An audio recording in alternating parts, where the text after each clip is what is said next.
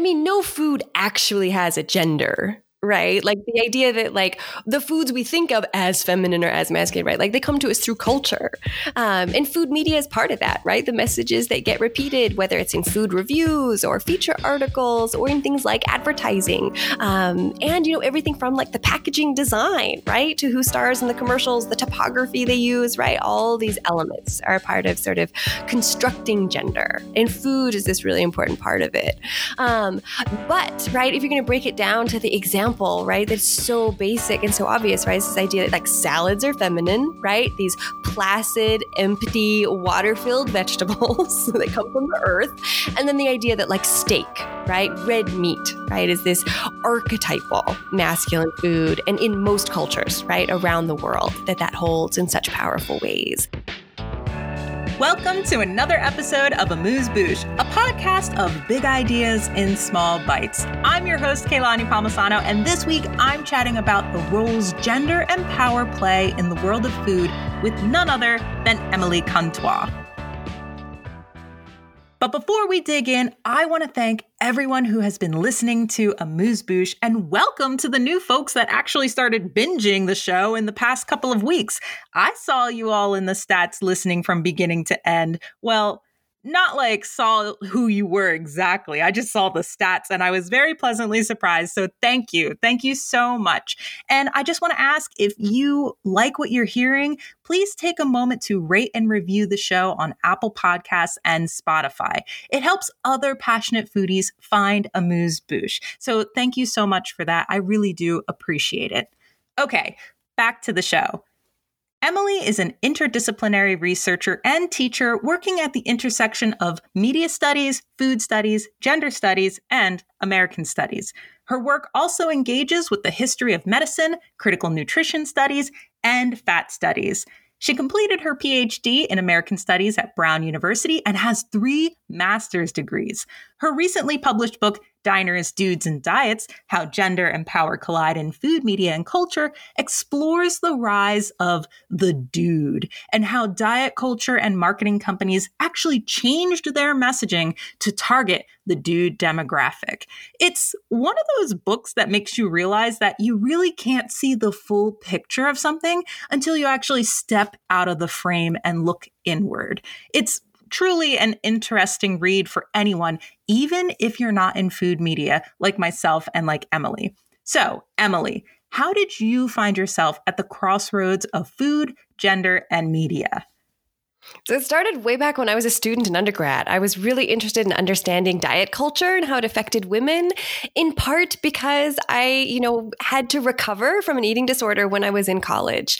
And that was a rough journey, right, to go through. But I sort of say it helped to sort of intellectualize it. I could learn so much about my society, about my culture, about the media environment in which I lived, so I could see where some of those messages came from. And so, the truly disordered eating that I was living with, we see that, right? In our everyday culture, those messages come to us from so many different places. But I think what's been interesting about this journey of like continuing to focus on food, and I got interested in men, focused on masculinity, was that I wasn't a feminist in the beginning, right? Like I never would have used that word to describe myself when I was younger. And so even though I had this interest in gender, it was later, right? As a master's student with the PhD too, that I was interested in power. Right? How does gender create hierarchy, access, privilege, right? Those are the big questions that I'm interested in now. Was this like a slow realization, or did you have a big aha moment? I think so. My story's so weird in that I had this like amazing like liberal arts, interdisciplinary, all this fun stuff in undergrad, but I was like terrified that I wasn't going to make the world a better place if I didn't like do something, right? Besides just like write pretty words. And so I went to public health school. And so while that was really useful and I learned so much in the 5 years I worked in worksite wellness, I had to sort of put these ideas down for a long time and really focus my work in a different way. And so when I got to return to it, It was. It was getting to dive back into these ideas that were familiar, but realizing there was so much left to learn and do and grow. I think one of the jokes is, right, like you finish your undergrad and you think you're so smart, right? Like, oh my gosh, to be 22 and think you know everything, right? That is this pinnacle of youth. And then you get a master's degree and you're like, there are other things. And then you get a PhD and you're like, I know nothing. No one knows anything, right? This is all socially constructed. And so sometimes, the more you know, the more questions there are, right? The more projects, the more ways into it. So it's aha moment after aha moment. I think that's what makes academic life so fun and so interesting. It's really interesting how much this book touches on and how revealing it is and how it's really a product of our generation. The concept of the dude that you bring up in your book, you mentioned that this archetype is a product of the Great Recession. Now, was this a trend that was percolating a little bit before the Great Recession, or did this demographic really emerge and blossom from this economic period? Yeah. So the dude as like a gender type, which I kind of describe, right? Like the dude is the slacker, right? He's this hero that we celebrate because of the ways he's totally not the hegemonically, conventionally masculine man, right? With like six-pack abs and a great job, right? Like I remember when I was in college, a guy friend saying, right, women wanted like 666, right? Like 6-pack, 6 feet, 6 figures, right? Like these are the sorts of like destructive things, right? That like men have to live up to in the same way, right? That these gender conventions really constrain women too. And so this idea of the dude, right, as a way to opt out of all of that, right? A way for men to move through the world more comfortably at the same time that they don't give up any of that privilege, right? Like it doesn't make the world better or more flexible He's for kind women. It's kind of like the pinnacle of mediocrity, but also kind of not doesn't care about, like there's also like the chapter on like diet culture too, where it's like he doesn't necessarily care about diet, or he's not supposed to look like he cares, but it's a kind of a backwards way of like kind of caring about it. Yeah, exactly. That the dude is able to like maintain all of his like masculine authority because of that distance, that insincerity, that coolness that comes with the dude. Aloof was like the word that I was kind of thinking of. Yeah. Exactly. So if you're not invested, right, then you can't sort of be hurt by all of this. You can't be disappointed or be a disappointment. And so that was real during the recession, right? To be able to come out and get a job after college, to be able to buy a house, to be able to have this, illustrative climbing career, right? Those goals were really impossible, right, for lots of millennial men. And so I say that the dude, it resonates with different age groups, right? But it really, right, tells a story about that moment. But I do think I talk about not just the Great Recession, which economists, right, want to point to like an 18-month period, right? 2007 to 9. I talk about the Great Recession era, this much longer period of time in which our culture was affected by that economic fallout. That's true. And what coincides with this is the fall and rise again of Guy Fieri, which I remember he got to Food Network through that Food Network star show where they were looking for who was going to be the next Food Network star. And he was this character that just like rolled in, was a contestant on that show. And is it right that he had something else before it was Diners, Drive-Ins, and Dives, right? He did. I think like Guy Off the Hook is the show that he gets to make, right? Like that's what he wins from being a part of that reality show. You said it right there, gets to make. He like got to make that show. But you kind of talk about, how he's like an interesting person. And there's been a lot of like discussion around like, is he good or bad for food media? Which I guess people can just kind of make for themselves. There's good and bad, but like, he's this kind of guy that like, he shows up to these kind of regular old, like the drive-ins, the dives, and just smashes a lot of food in his face and says things like off the flippity flop, or like his famous Flavor Town. But people really, really love it. And it really resonates with them. What are your thoughts? So that's why I always joke I could have written a whole book just about him. That chapter was so much fun to write. It was so big that like other articles had to be torn out of it and, put other places. But that last section might be my favorite that you're referring to, of like the fall, referring to Pete Wells, right? Reviewing, Guy Fieri's Kitchen and Bar in New York City and just tearing it apart. And then the rise, right, of coming back, that he was, so fully recuperated, in part by like features in men's magazines, which is interesting to think about that intersection, but also just this sincere fan base that truly loves his sort of populist, feelings about food, the way he presents himself, the kinds of restaurants that he's promoting. Right. And then I was also like really fascinated by like the anti-fans, right? Like I'm not convinced that a lot of people who like, go to the bar crawls, to celebrate, Fieri Day. There was Fieri Con where people dress up as Guy Fieri and go to like all these bars. Now, as part of your research, did you get to go to a Fieri Con? I wish. I thought about going to the one in New York because it was in Providence, like I wouldn't have been that far, but ended up not going. But it's been really interesting to see those proliferate, right? Like it sort of started as this kind of joke, right, of some young guy in New York. And now there have been ones, sort of all over the country. Right. And so I'm interested in that sort of, why would you want to dress up, right? And also sort of make fun in a way. So scholars have this idea of like anti-fandom, right? Which is like the pleasure you get from like hate watching, right? Like this is how I feel about Michael Bay movies, right? Yes. Like, let's watch them just so we can scream at the screen. That like there is this really interesting pleasure in watching him, like regardless of whether you're a fan, an anti-fan, or something more ambivalent in between. But I am really interested in like the politics of Guy Fieri too.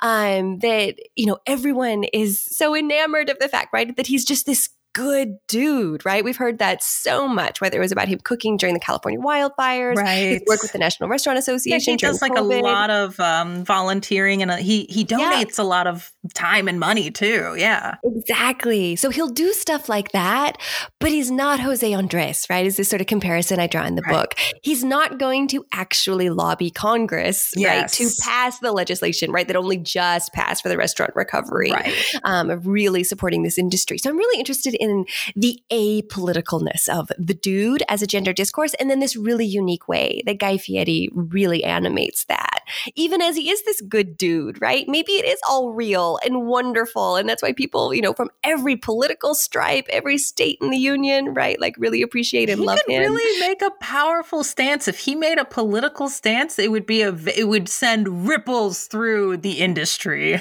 Exactly. So I wrote this op-ed that never got published, right after the inauguration when we got that Bernie Sanders meme, right? That Guy Fieri also does, right? And posted on all of his social media with, not me, us, which was Bernie's campaign slogan. So this whole idea of like, are you actually supporting, right, this socialist democratic, right, sort of, campaign platform of like what that means.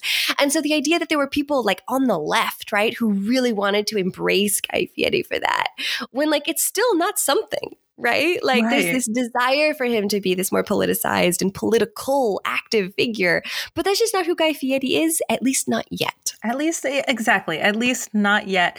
And I'm sure, and he's evolved over time, and I'm sure you've watched a lot of his episodes. Like you can kind of see at the beginning, he's really focusing on, like big burgers, like big, like fried, greasy things. But then as time goes on, his the net almost opens, like he widens his scope, and then he starts going to like, restaurants run by immigrant families, and he's learning how to make rice noodles. Like I watched an episode recently where he was like, I've had rice noodles, but I had no idea what process like went into it. And so you get to see this appreciation of other cuisines that are definitely part of the American foodscape.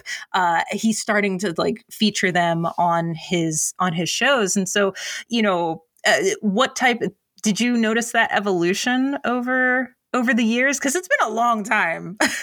Oh my gosh, yeah. I watched hundreds of episodes, and I was just like, 30 seasons, maybe even more. Like it's like maybe one of the longest running, shows. Right. And so that was one of the pieces that I spun off into this article, like thinking about how does Diners, Drive-Ins, and Dives construct an idea of what America is and what American food is, which is this really polemic question, right? That even, food scholars like have many different perspectives, right, of how we would answer that question. I love assigning that in my classes, right? With, inviting students to know there are many different ways, right, that you can posit this.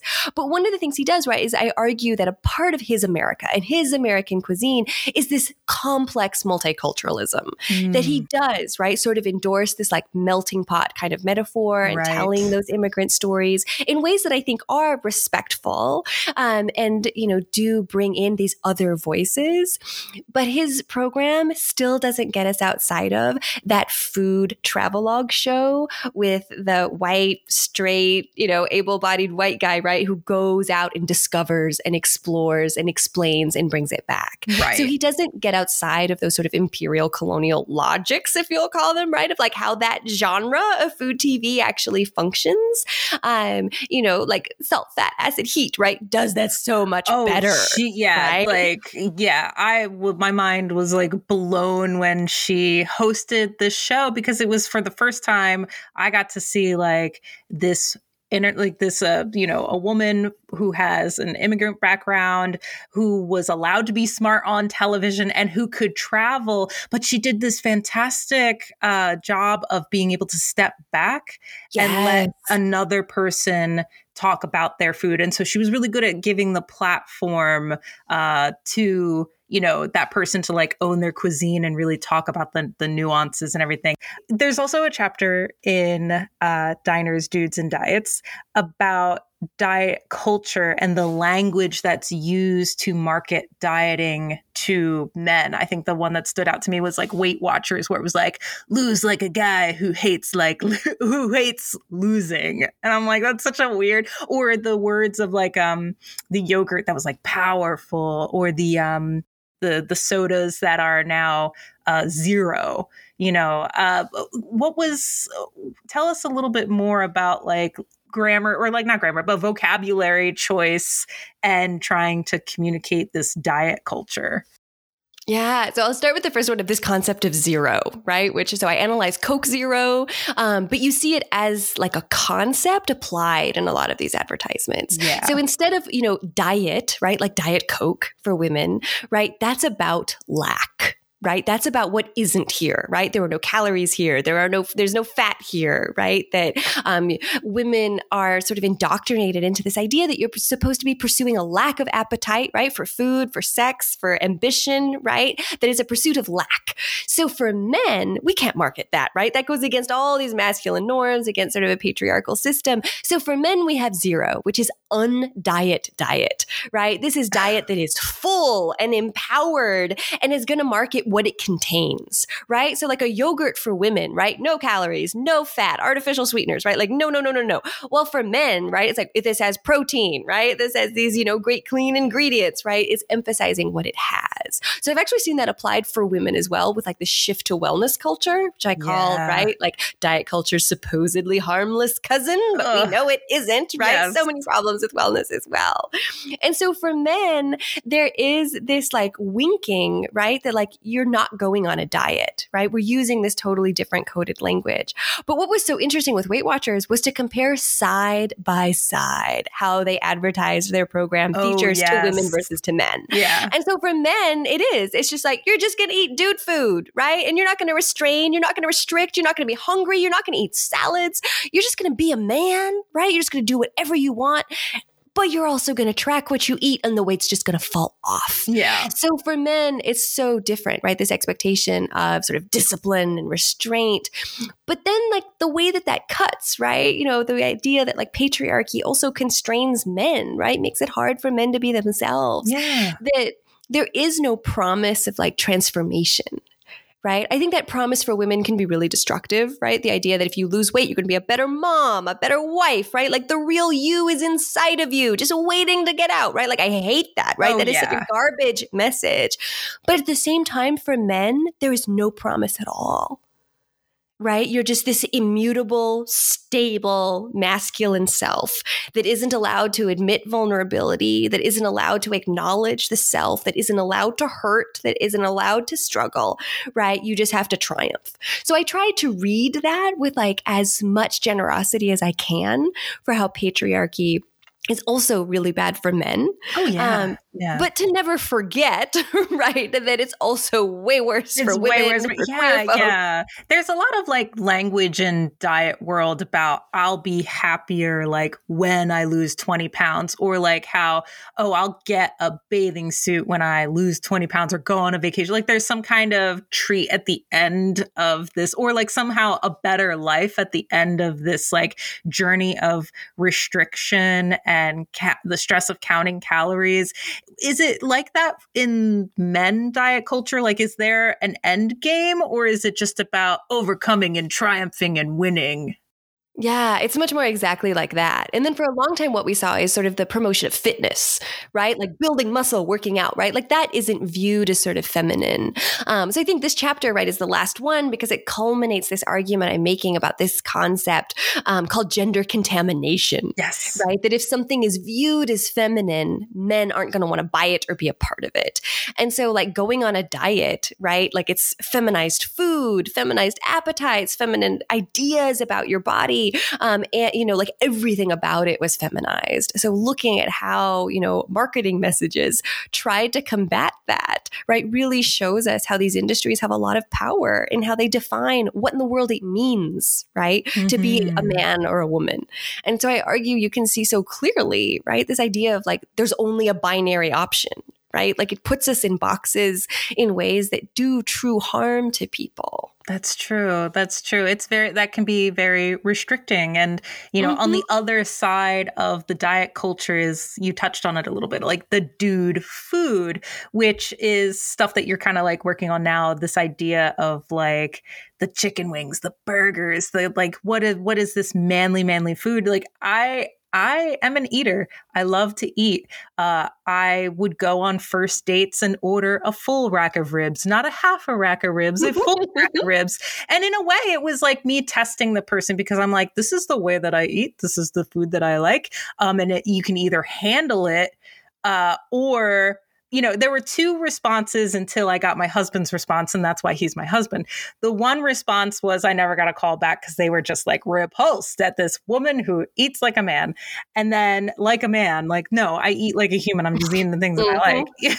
But then there was like a second response, which was they almost over romanticized me. Like I somehow became this like manic pixie dream girl because I was eating a whole rack of ribs. Yeah. Well, there's actually like this whole other discourse, right? That is like the cool girl. Yeah. Right? This idea that you have to be sort of conventionally beautiful, right? You have to tick all those boxes. But then this idea that you will, right? Like eat all the food and swear, right? And, you know, do all these sorts of things. You're a cool girl because you're one of the guys. You're doing guy things. You're liking the sports. You're eating the Super Bowl food, as we'll get into. You're eating all this, but like the moment you have a moment of vulnerability or a moment where you are in any shape or form that reminds them that you're a girl or woman, then it's like they just shut down completely. And I have been the tomboy who would like need some girlfriend time, or like need to like vent, or need to, I don't know, be expressive, be vulnerable, and just watch as like my male friends just like, you know, just fall apart because they can't handle it. But, you know, the third response to the rack of ribs situation was like my husband, who was completely unfazed. And I remember appreciating that so much because I was like, wow, I am neither a manic pixie dream girl to you, nor are you repulsed by me. So I knew that he was the one. But yeah, kind of going into now this idea of like masculine food, and how it, like, why is it considered masculine? And how in a recent article that you did for NBC, how it has become weirdly politicized. Yeah. So, I mean, no food actually has a gender. No. right? Like the idea that like the foods we think of as feminine or as masculine, right? Like they come to us through culture. And food media is part of that, right? The messages that get repeated, whether it's in food reviews or feature articles or in things like advertising. And, everything from like the packaging design, right? To who stars in the commercials, the typography they use, right? All these elements are part of sort of constructing gender. And food is this really important part of it. But, right, if you're going to break it down to the example, right, that's so basic and so obvious, right? It's this idea that like salads are feminine, right? These placid, empty, water-filled vegetables that come from the earth. And then the idea that like steak, right? Red meat, right? Is this archetypal masculine food. And in most cultures, right? Around the world that holds in such powerful ways. And so we are in this really interesting moment, right? Where like the rubber's hitting the road or whatever that phrase is, right? About climate crisis, right? Like having these conversations about how institutions, corporations, governments, and individual people, right? How we all have to start thinking differently about how we're going to make sure our planet lasts and that we get to have a comfortable, happy life on it. And so individual changes in diet, right, are not the main ingredient in that change, but thinking about eating less meat, particularly red meat, right, is one of these things that's recommended. Mm-hmm. And so it has been so fascinating to see how that's become deeply politicized, right? That particularly among conservative folks, right, that is just a real red button, hot button issue that people really get upset about. This idea that someone would tell you or order you, right, to eat less meat, that constrains your idea of like how to be an American, how to be a middle class or, aspiring person.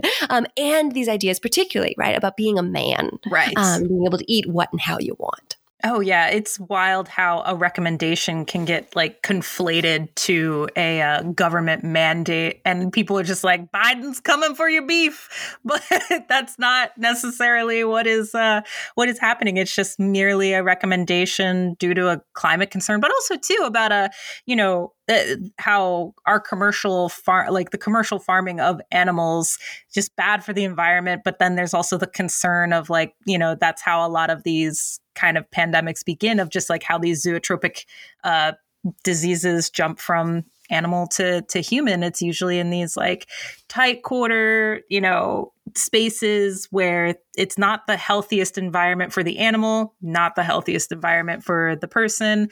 So, I mean, there is definitely, I eat meat, but I would not mind eating, I actually do eat less meat. I don't think I eat like a ridiculous, when I think I was reading your article and someone had said, they're going to limit your burgers to one a month. And I'm like, who's eating a burger a month? That's, impressive. Hey, power to you. If you're eating like a burger a month, I'm not judging, but I just feel like, there's at this point, other things to eat. But yeah, how did beef become so patriotic? Because I feel like we're rewatching King of the Hill and he's very much about his propane and propane accessories. He's very much about steak, beef. He's always grilling and everything. How did that become so patriotic? Yeah, so two moments that I really like thinking about. Hasia Diner wrote this incredible history of immigration and thinking about food. And so when she looks at, these big waves of Italians coming to the United States at the end of, the 19th century, the early 20th century, the ability to be able to eat meat and eat it pretty regularly, that totally changes, right? What Italian American cuisine is. This is true, and this idea of what it means to be an American, right? To be able to eat meat often, right? And, nutritionists will talk about nutrition transition around the world, that as, countries have, greater income and people are able to, have more robust diets, more meat is one of those changes that you see, right? Meat is intensive to produce. It costs more. So it stands in for these ideas of class standing, right? You've made it. So it is tied in as we think about these histories of immigration right? That's true, yeah. But then with masculinity and grilling, all those sorts of things, like there is this moment in the post-war, right after World War II, where this idea of the suburbs, that there's this really very binary and very invested moment of like, what is masculinity and femininity? And the grill as this patio daddy-o kind of framework, like the 50s and 60s is where that really takes root in pop culture, in food culture. We see lots of cookbooks, that represent those images. I think even the great exhibit for food history at the Smithsonian, like it's about grilling. Wow. And so as we think about that as the space, right, where men can be in the domestic sphere and still be masculine, that's their contribution sometimes, right, to a family's sort of culinary habits. That, the grill is viewed as this sort of masculine space. And so thinking about the moments, right, we've connected that to what we eat at the 4th of July, right? We've connected it to, what we eat and who cooks it for these different patriotic moments. But true, I think this American idea, right, of abundance, of freedom of choice, right? These values that are deeply meaningful, but that we are seeing politicized in really problematic ways now. Yeah. Like they're uniquely tied to this idea of what it means to be an American in a way that sometimes you can turn a blind eye to some of the histories, right, that made that possible. Yeah. And I think those are the difficult conversations we're having now. Oh, yeah, definitely. And, you had also talked about how there were some vegan presidential candidates, and Cory Booker was one, and I live in New Jersey, and I had oh my God, yeah, tell me. I had no idea that he was vegan, nor does it personally matter to me. Like, I'm just like, yeah, you do you. Enjoy, your vegan lifestyle. That's totally cool. And also too, maybe, as a political, if he had gone all the way to the presidency, it would have been interesting to see like a presidential menu that was vegan. It would have been kind of interesting to see, but I didn't realize that there were whole movements of people out there who were like, I'm not going to vote for this vegan president, no vegan president of mine. And I'm like, oh, wow, I didn't realize that, people were that adamant about, like beef to the point where it was like a deciding factor for, I mean, maybe it wasn't a deciding factor. It sounds like there might have been other stuff going on, but as a person, like as me, as a woman in food media, where did food media go wrong? And like, what are some things that we could do to better communicate what's been going on with how we frame food? Yeah, I think part of it is diversifying the industry, right? That when we look at, who is the food critic for the newspaper, right? Who gets to write the stories? Who's the editor assigning the stories? Who's behind the camera, right? That we have a huge problem, right? Of not having enough diverse folks, right? Women, people of color, queer folks, right? Being able to tell their own stories, right? And to be able to have an editor understand, right? The stories that you're telling. Like I've heard all those horror stories, right? Like, oh, we've already published, one story this month on Indian cuisine, right? Like we don't need anything else ever from an Indian author, right? Like we hear that sort of thing. And so like the more, we truly have people in positions of power, authority, decision-making, where they're making equal pay, right? As the white men in their industry, that we can really have that change, trickle down. I think the thing I say with my students is that representation matters. It matters deeply, but so does, in a very Marxian sense, right? Like access to the means of production. Yes. Right? When you can really change what's being produced, whose stories get told, how they get told, how they get distributed, how they get attention, right? Like that's when you can really change an industry, change a cultural sector. And so I think food media, had a reckoning, just like all other cultural industries and sectors, as we thought about, particularly race in this country. But I think we have to always think intersectionally, right? To think about gender, to think about sexuality, to think about class, to think about citizenship status.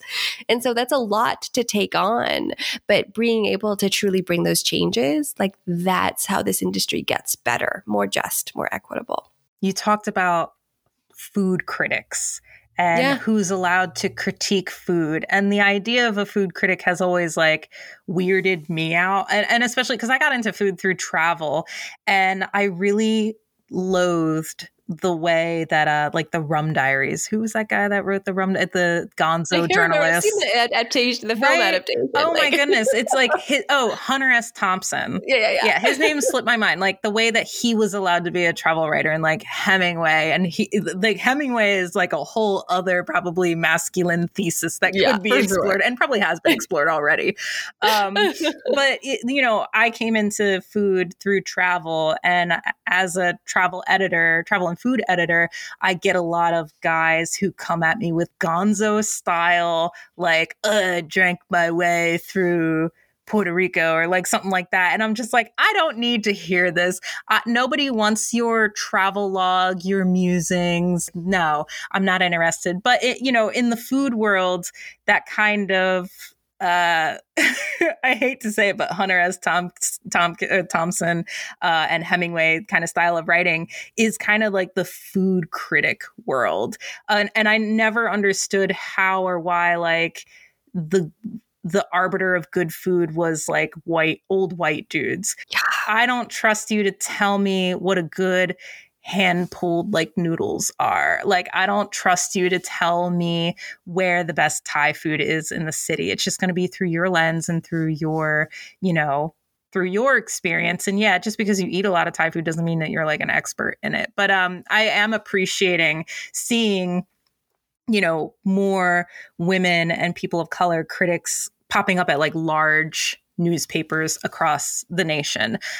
But with that being said, there's also this like removal of like the ratings. So like what restaurant critiquing is kind of evolving and changing. And I've always thought, like, because I'm the host of Check Please in Philadelphia, our version of it, so for PBS, and it's a restaurant review show where average diners are the reviewers. But I'm like, yeah, it's reviewing, but think of it as setting up people's expectations. Tell them what the restaurant looks like. Is there a featured dish? What's your favorite drink to get there? You are the people recommending these restaurants. So really like play it up. Tell us why you like it and everything. But yeah, what are your thoughts on the evolving of the food restaurant critic role in America? Yeah. I love that point about the power differential, right? Yeah. Of like the food critic, right? Who sits on the hill and gives the stars. And, that's why Ratatouille was so wonderful, right? As a film. Thinking about Anton Ego, right? In his coffin, just like laying down these horrible reviews. And so like there's that. And then this idea, right? Of like the public, right? Having opinions, having knowledge, having perspectives, right? And caring. So like that's why Yelp, right? Was supposed to be this like more democratic space to sort of bring in, right? People's perspectives. But then there's been really interesting scholarship, right? Looking at how, mostly white folks on Yelp, right? Having these ideas about what counts as authentic, right? Which are quite white supremacist, right? So it doesn't not replicate some of these problems. And so I think that's one issue. The other thing that I know lots of other people have said is the difference between being a PR mouthpiece. Oh, yes. And actually being a food journalist, right? In that food critic role. And so that was also interesting during COVID, right? Where like critics couldn't go out and review restaurants. Oh, yeah. Right? Yeah. But like they had to actually like work a different beat or serve the food news beat in a different way. Right. And so I think food critics, right, are often, right, their palates are fantastic. Their knowledge of food is so deep. And then often, right, their prose is so beautiful. Oh, yeah. Right. Like I love teaching that section of my food media course for students to just like find sentences to highlight and like put up on their bulletin boards, right? And just like emulate, right, this beautiful writing. Yeah. But at the same time, like I think that's why Soleil Ho means so much, right? Of this change of not only getting rid of the stars, not only writing from a totally different positionality, but to also have the food review be a place where we can talk about colonialism, be a place where we can talk about, right, these big, complex topics. And I mean, she's spoken about the pushback, right, that she gets from readers. And so I think that's another thing, right, of not just bringing in women, people of color, queer folks, right, to offer a different perspective, but creating structures that support them, right? Do you have a comment section? How do you moderate it, right? How do you handle online harassment? How do you create a work environment where these folks can thrive, stay, get promoted, right, have, true influence and contributions, instead of just being sort of put in as like our diversity mouthpiece. Right. So I think that's change that like food media needs. needs in the same way, right? Like the advertising industry, right? Another one that I work on. There's a lot that's been happening. We've seen a lot over the past year. And I think COVID was a big change in COVID was extremely revealing in the sense that it just like ripped the mask off of the industry. And it was like, you could see all the colonialism, the white supremacy, the misogyny, how workers were being treated, how women and, LGBTQ community were being treated within the industry and within the structure and everything. And, now we're coming to the other end. And I mean, there's definitely going to be like a ripple effect, which we can see now in like some of the manufacturing and like, the things that happened last year, we're feeling this year. With COVID now, like restaurants are opening and the demand is coming back, but the workers aren't coming back. And it's like, maybe you should pay them better or give them benefits. Like, why would you expect someone to be thrown away at the beginning of the pandemic because you had to like tighten up your operations? And now like, you're like, oh, come on back now with the same pay and, none of the benefits and all of the abuse. Like, no. So there's definitely a lot of things changing. I know restaurant reviewers, like a lot of them had to stop reviewing, but it makes me wonder if like I do believe that like reviewing is going to change after this. But just as the Great Recession kind of, brought us the dude, do you think that there is something that will emerge from COVID-19? Ooh. That's such a good question. I think what's interesting is like our most current recession, right? They called it a she-cession as we think about how this affected women and particularly women of color, right? In the service and retail industries, right? Yes. Like that's where we saw people lose jobs versus in the Great Recession, like they called it a man-cession, a he-cession in looking at the kinds of jobs that were lost and then how that rippled, right? Through these understandings of gender, how we move through the world.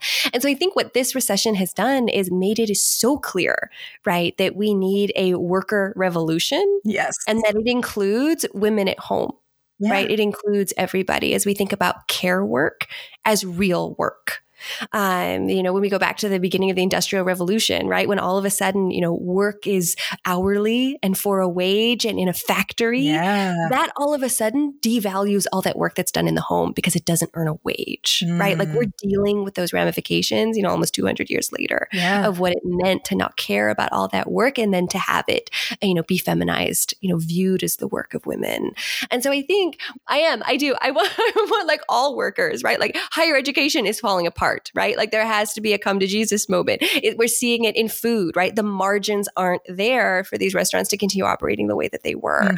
Of thinking about, the gross wage gaps we see by gender, but also huge income inequality as we look at the taxation structure in this country. So it's like a moment of like big change. And I think people might be angry enough, right? Because of everything they've had to live under and give up and struggle through this past, year and change, that I hope we don't just want to slip back into that comfortable normal. Like this could be a moment where we actually get to slingshot forward into something that's bigger and better and more just for everybody. Thank you, Emily, for your scholarly yet approachable analysis. You've given us a lot to think about, and I hope that we can all move forward being a little bit more mindful about the media we consume. And for us working in media, I hope that we can be a little bit more ethical in the ways that we talk about food. You can find more of Emily's work on her website, emilycomtois.com, and at Emily Comtois across all social media channels. You can also buy her book, Diners, Dudes, and Diets, wherever books are sold. You can follow Amuse Bouche on social media at Amuse Bouche Pod, and be sure to subscribe to the Amuse Bouche newsletter on Substack. Every week, you'll find even more food stories, recipes, and gardening updates now that it's summertime. It's a free newsletter at the moment, but I do accept tips, so consider helping a sister out by throwing her a few bucks a month. You can also support me by engaging with the show and following me at Kaylani Says on Instagram and Twitter. Amuse Bouche is hosted by yours truly, Kaylani Palmisano. At the moment, I'm working as a one-woman band, producing, editing, and bringing these amazing food stories to your ears. So if you like what you're listening to, be sure to subscribe. We've also got a lot of amazing guests in the coming weeks, so you're not going to want to miss it. The music at the beginning and the end of this podcast is by the Great North Sound Society, and the song is called South Street Strut, a little nod to my Philly folks out there. And if you'd like to be a guest on a future episode of Amuse Bouche, feel free to slide into my DMs or hit me up on Substack.